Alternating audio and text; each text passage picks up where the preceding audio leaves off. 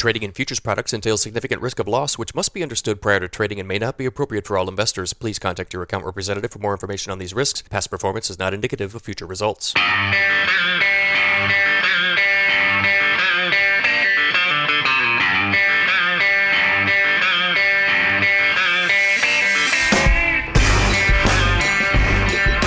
If you like grain markets and other stuff, you've come to the right place. Welcome to the Grain Markets and Other Stuff podcast. Here's your host, Joe Vaclavic. Hey everybody, and welcome back to the Grain Markets and Other Stuff podcast. Thank you for joining me. It's Monday. I'm sorry I didn't get a chance to do a longer form episode late last week, but we are back here, getting back into the swing of things Monday. Thank you for joining me. April will be the fourth month of the podcast. I started at the beginning of the year. I've had 30,000 downloads, so averaging about 10,000 a month. I guess that's good. I think there's plenty of room for improvement there, but thank you for listening. Thank you for subscribing. If you haven't subscribed, go to Apple, go to Google, go to whichever podcast app that you use, and the podcast is available everywhere. And if you like the podcast, make sure you leave me a review on Apple especially. And if you don't like the podcast, make sure you leave me a review because I'd love to hear about it. And, any publicity is good publicity. So if you want to leave me a terrible review and tell me how stupid this show is, that would be wonderful. I wanted to start off by running through some of the headlines, and then I've got this segment prepared on the Mr. Market analogy that I'm going to get into. Fresh lows in the crude oil market, fresh multi-decade lows, as a matter of fact. The May WTI got down under $20, and that is the first time that that's happened since 2002. So in the oil market, you've got a situation of oversupply, which is a result of a couple of things. Increased production from the Saudis. We know that story. Them and the Saudis and the Russians couldn't agree on a production cut via OPEC, and we saw a big price collapse as a result of that. And then on the demand side, you've got reduced demand because of the virus, because of the quarantines. You just don't have the demand for fuel at the retail level or even at the wholesale level now. So this thing is just a bad deal, and it's especially bad for ethanol and the ethanol industry. We're probably going to get to a point here where the U.S. is about maxed out on ethanol storage, and that's a bad deal. So we are going to see a whole bunch of plants reduce or suspend production. It's already happened. It could happen more. That's why, you've seen rallies in the wheat market and in the soybean market, but you haven't seen that rally in the corn market. And this ethanol is just a big weight around the neck of the corn market. Analysts are projecting just massive demand losses this year. Now, could this thing change? I believe it could. I believe you'd have to get to a situation where the Saudis agree on a production cut and maybe simultaneously or at some point get the U.S. economy running again. And the way it looks now, Trump says, end of April. Could it be longer than that? That's very possible. Now, in regard to this report tomorrow, you've all seen the numbers. The trade looks for big corn acreage, lighter soybean acreage by comparison. Both numbers are going to be above last year, of course, because we had all that prevent plant. The grain stocks numbers should come in below last year's levels, according to the pre-trade estimates. The report, as important of a report as this is, it's really kind of the kickoff to the growing season as far as the trade is concerned. This is when traders really start to pay a little bit more attention, really, to the production potential for corn and soybeans especially. Just seems like it's not as much hype this year because of everything else that's going on, and we've got a lot going on. Situation in Russia, the Ag Ministry may limit grain exports for 3 months. This has rallied the wheat market, or I think helped to rally the wheat market, but the amounts that they're talking about are not really consequential, I don't think. They're talking 7 million metric tons for April, May, and June, and those would be numbers that are kind of in line with what we've seen the last couple years. So I don't think that there's a big impact, but I guess there's a chance that they go bigger than 7 million metric tons. So in soybeans and in wheat, like I talked about last week, I see some short-term issues that are virus-related logistics issues, essentially, but I don't know that we have a supply issue. I don't know that we have any major crop issues. That sort of thing. One thing I wanted to discuss very briefly, the funds, and you know how I love the funds. The funds covered all their shorts in the soybean market, which kind of reminds me of what happened in January to this point. In January, ahead of the trade deal, the funds were heavily short. And then when we found out that the trade deal was going to be signed on January 15th, the funds covered all of that short, but they never really took a long position, not a substantial long position. They may have been just marginally long the bean market for a minute back in January, and then they very quickly reverted to a short position. So I'm kind of reminded of that now because we've seen the big short covering, but we haven't been able to make that next leg up and get the fund money to go long. And that's not to say they couldn't happen, but we just haven't seen any of that yet. Cattle market continues to be real messy, a lot of volatility here. Still this big disparity between the cash cattle and the futures market. It's really phenomenal. Cash cattle traded up to 120. I think most of the volume was actually at 120 on Friday, and here we are at 101. We even traded under 100 on Monday. Okay, I'm going to try to get into this Mr. Market analogy. I'm essentially going to try to equate grain marketing to a book that was written by a British-born American investor in 1949. So we'll see how this goes.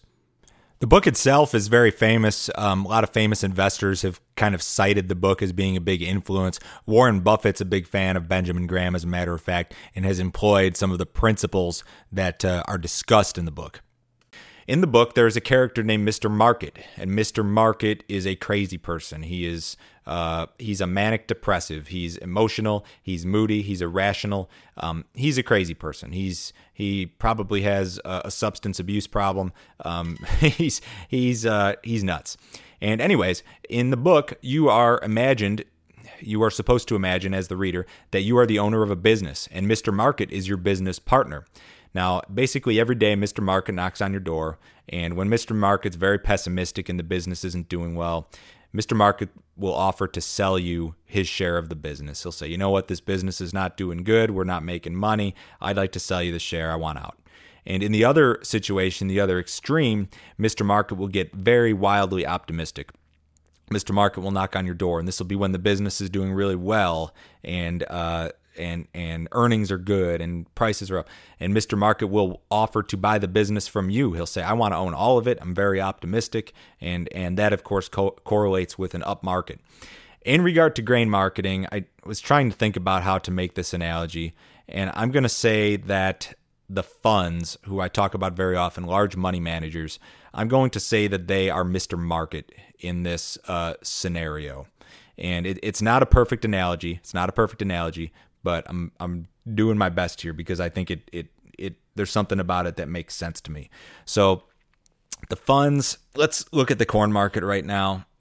How is Mr. Market acting in regard to the corn market? Well, the funds are short 120,000 contracts in all likelihood. Mr. Market's real negative right now in the corn market. He's very pessimistic. If corn itself was a business, Mr. Market would probably be a seller. He'd probably say, you know what, this thing just isn't going anywhere. It's not going anywhere. It's not doing well. I think I'm going to offer to sell you my share in corn, which is, we'll just say it's a business. And then on the flip side of it, when the funds are heavily long, when Mr. Market is heavily long, prices are up and things are profitable, Mr. Market's going to say to you, you know what, I'd like to buy all your corn. I'd really like to buy all of it at these high prices. I think it's going higher. And you kind of understand how that works, I guess. So I've talked before on the podcast about how when the funds are heavily long, that oftentimes provides some really good marketing opportunities. And I think that this kind of goes back to that same conversation. The market is crazy, and it goes from one extreme to the other, and sometimes very quickly. And most of the time, just about every year, we see those extremes kind of flipped at least once in a calendar year, oftentimes 2 or 3 times in a calendar year, sometimes more. So when you've got to look at the markets, I think, and you can use this analogy, I think, in your grain marketing and say, all right, what is Mr. Market? Mr. Market's knocking on my door every day. The Chicago Board of Trade's open every day. Mr. Market is figuratively knocking on your door every day, and some days he's real negative, some days he's very positive. As of late, we're just going to use the corn market as this example. He's been very, very negative. So, you read through you just listen to the description of the book that I've just given you and the analogy, And Mr. Market's probably a little overly negative right now, perhaps. And I'm not trying to predict prices here. I'm just trying to put this situation into perspective. We've got a lot of negative news, no profitability. The funds, Mr. Market, as I'm going to use in this analogy, heavily short, heavily pessimistic, very pessimistic. And I'm not going to get into specific headlines here, but it's always a different headline. You know, when the market's down or the market's up, it's always, sometimes they're similar headlines, but it's always a little bit different situation.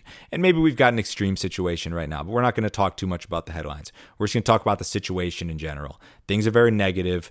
Prices are down. Profitability non-existent. So in this instance, to go back to the example, you're the owner of that business. Mr. Market's knocking on your door with these low prices. Are you interested in selling at these low prices?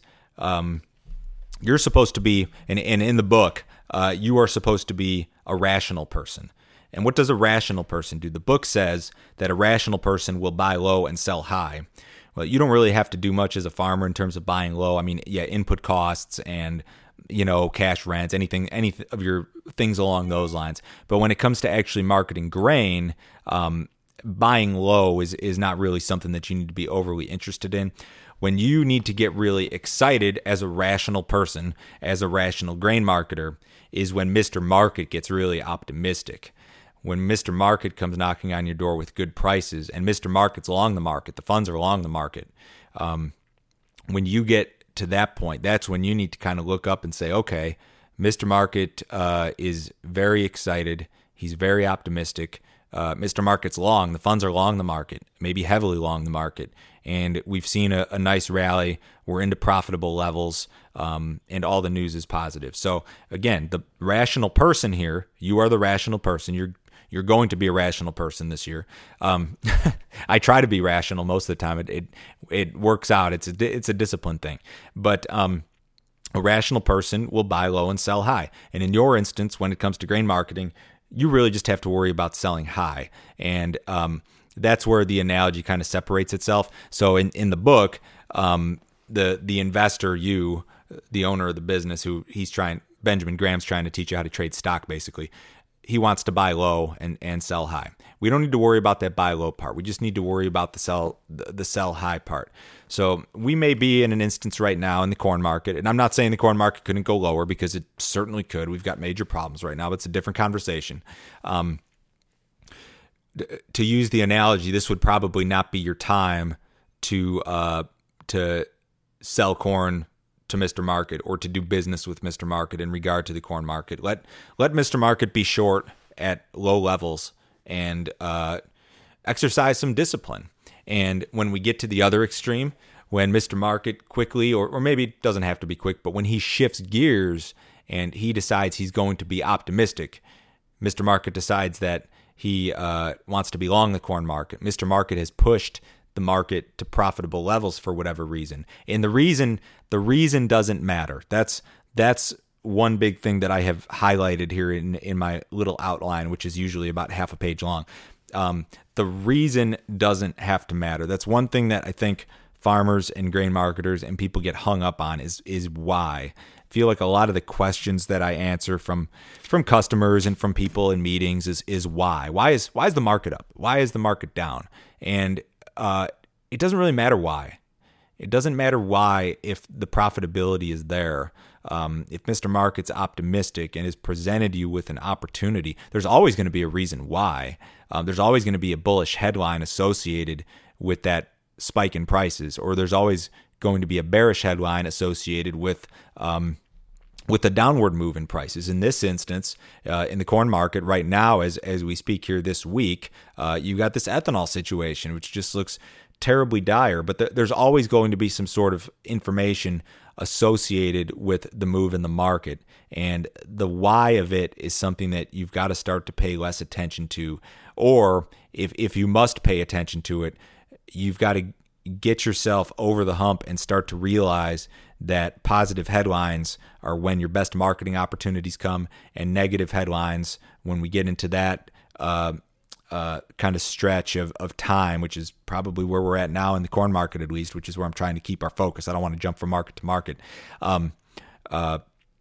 there's always going to be a headline, and you've got to stop asking why and start asking, am I profitable?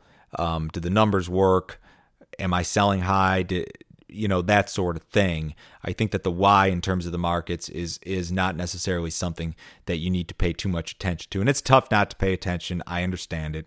You look at the weather, you look at the crop potential, you look at the USDA reports. There will always be a why, but I think that what you've got to try to do is ignore the why to a pretty significant extent. And that is what a rational person would do. I think that the rational person in regard to this book and also in regard to grain marketing, the rational person buys low and sells high, and the reason doesn't really matter.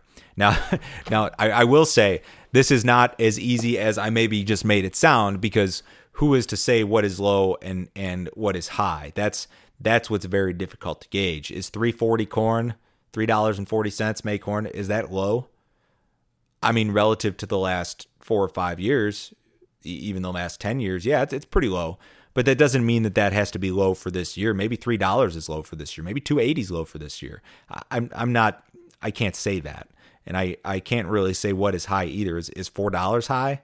Is $4.25 high? Is $4.50 high? I don't know what high is, but I tried to use Mr. Market in my example as a gauge. I try to use those fund positions as a gauge for how to market grain. So if Mr. Market's got a position on in the corn market and the funds, Mr. Market in my example, if he's got a position on in the corn market and I can see that it is a pretty big position relative to what Mr. Market has done over the last 5 or 10 years, then I'm probably going to say prices are high. Prices are high. And I'll call that high. That's as good of a definition as I can put on it, because without making any attempt to predict the market, that's the only way that I can gauge, in my opinion, what's high and what's low. Now, there are other people who would say, oh, you can use the charts or an overbought or oversold indicator, or you can compare it to a weekly or monthly chart. I don't try to really do that. I want to look at what Mr. Market's doing. I want to look at what the funds are doing. And if they tell me, if they've gotten to a point where they're overly optimistic or maybe very optimistic relative to where they had been in recent years in regard to positions, that's your opportunity to sell high, I think. And that doesn't mean that the market couldn't go higher. We could get into a situation this summer, and I have no idea what's going to happen, but we could get into a situation this summer where, say, the corn market rallies to 4.25 and the funds are long 150,000 contracts. Is that high? It is high, but we could go higher. Crazier things have happened. So predicting prices is for the birds. You don't want to do that. It's not anything you're going to have a lot of luck with, I don't think. What you've got to do is just try to identify these opportunities based on the attitude of Mr. Market, and maybe more importantly, the position of Mr. Market, which in my example would be the funds. And I hope this analogy didn't confuse you too much, but we're going to say Mr. Market is the funds. When Mr. Market gets really heavily short, he's crazy, he's schizophrenic, he's manic depressive, he's emotional, he's moody. When Mr. Market gets really pessimistic and he's down and out, he's depressed, that's not your marketing opportunity. That's not your marketing opportunity. When Mr. Market, the funds, Mr. Market, when he gets optimistic and bullish and he owns a whole bunch of corn and prices are back above cost of production and they're profitable and you can lock in profits, I think that that's what you need to become interested in. So that's the best analogy I could give you, I think. And I had a friend mention this book to me, and he'd asked me if I read it, and I said, yeah, I've read it. Not for a while, not probably 10 years ago. And I left out a lot of details. Graham in the book, he talks a lot about valuations, and he gets into things along those lines. He gets a lot more specific in regard to, say, specific stocks and things like that. But the principles are pretty simple. The market's the principle is that a market's a crazy person, and when he gets optimistic, you've got to get, I'm not going to say pessimistic, but you've got to start to sell. And that's kind of the moral of the story here. I hope that made sense. I hope it wasn't too crazy of a take on the situation, but I've been able to kind of put that analogy in the back of my head, and I believe that it's served me well. and helped me to cut through a lot of the noise and a lot of the chatter and a lot of the negativity in a situation like this. Thank you for listening, everybody. If you do need some help with your grain marketing and you want some specific recommendations, you want to know when and how I'm employing all of the principles that I've talked about in this podcast, sign up for my subscription service. Go to standardgrain.com, pay that $49 a month. It's billed through PayPal, and you can cancel it at any time. You get my email, you'll know when and how I'm pricing corn, soybeans, and wheat, and I'm going to kind of explain to you in writing, these principles, these ideas, and we're going to, in real life, apply it to your grain marketing from a day-to-day basis, essentially. So if you think you need some help, start there. If you don't like the subscription, you can cancel it at any time. Again, I don't rope you into anything. That would be a good deal for you. Thank you for listening to the podcast. Hope to be back later next week. Everyone, have a good week. I hope the markets can recover. Remember, big report Tuesday morning at 11 Central Time. We'll catch you next time.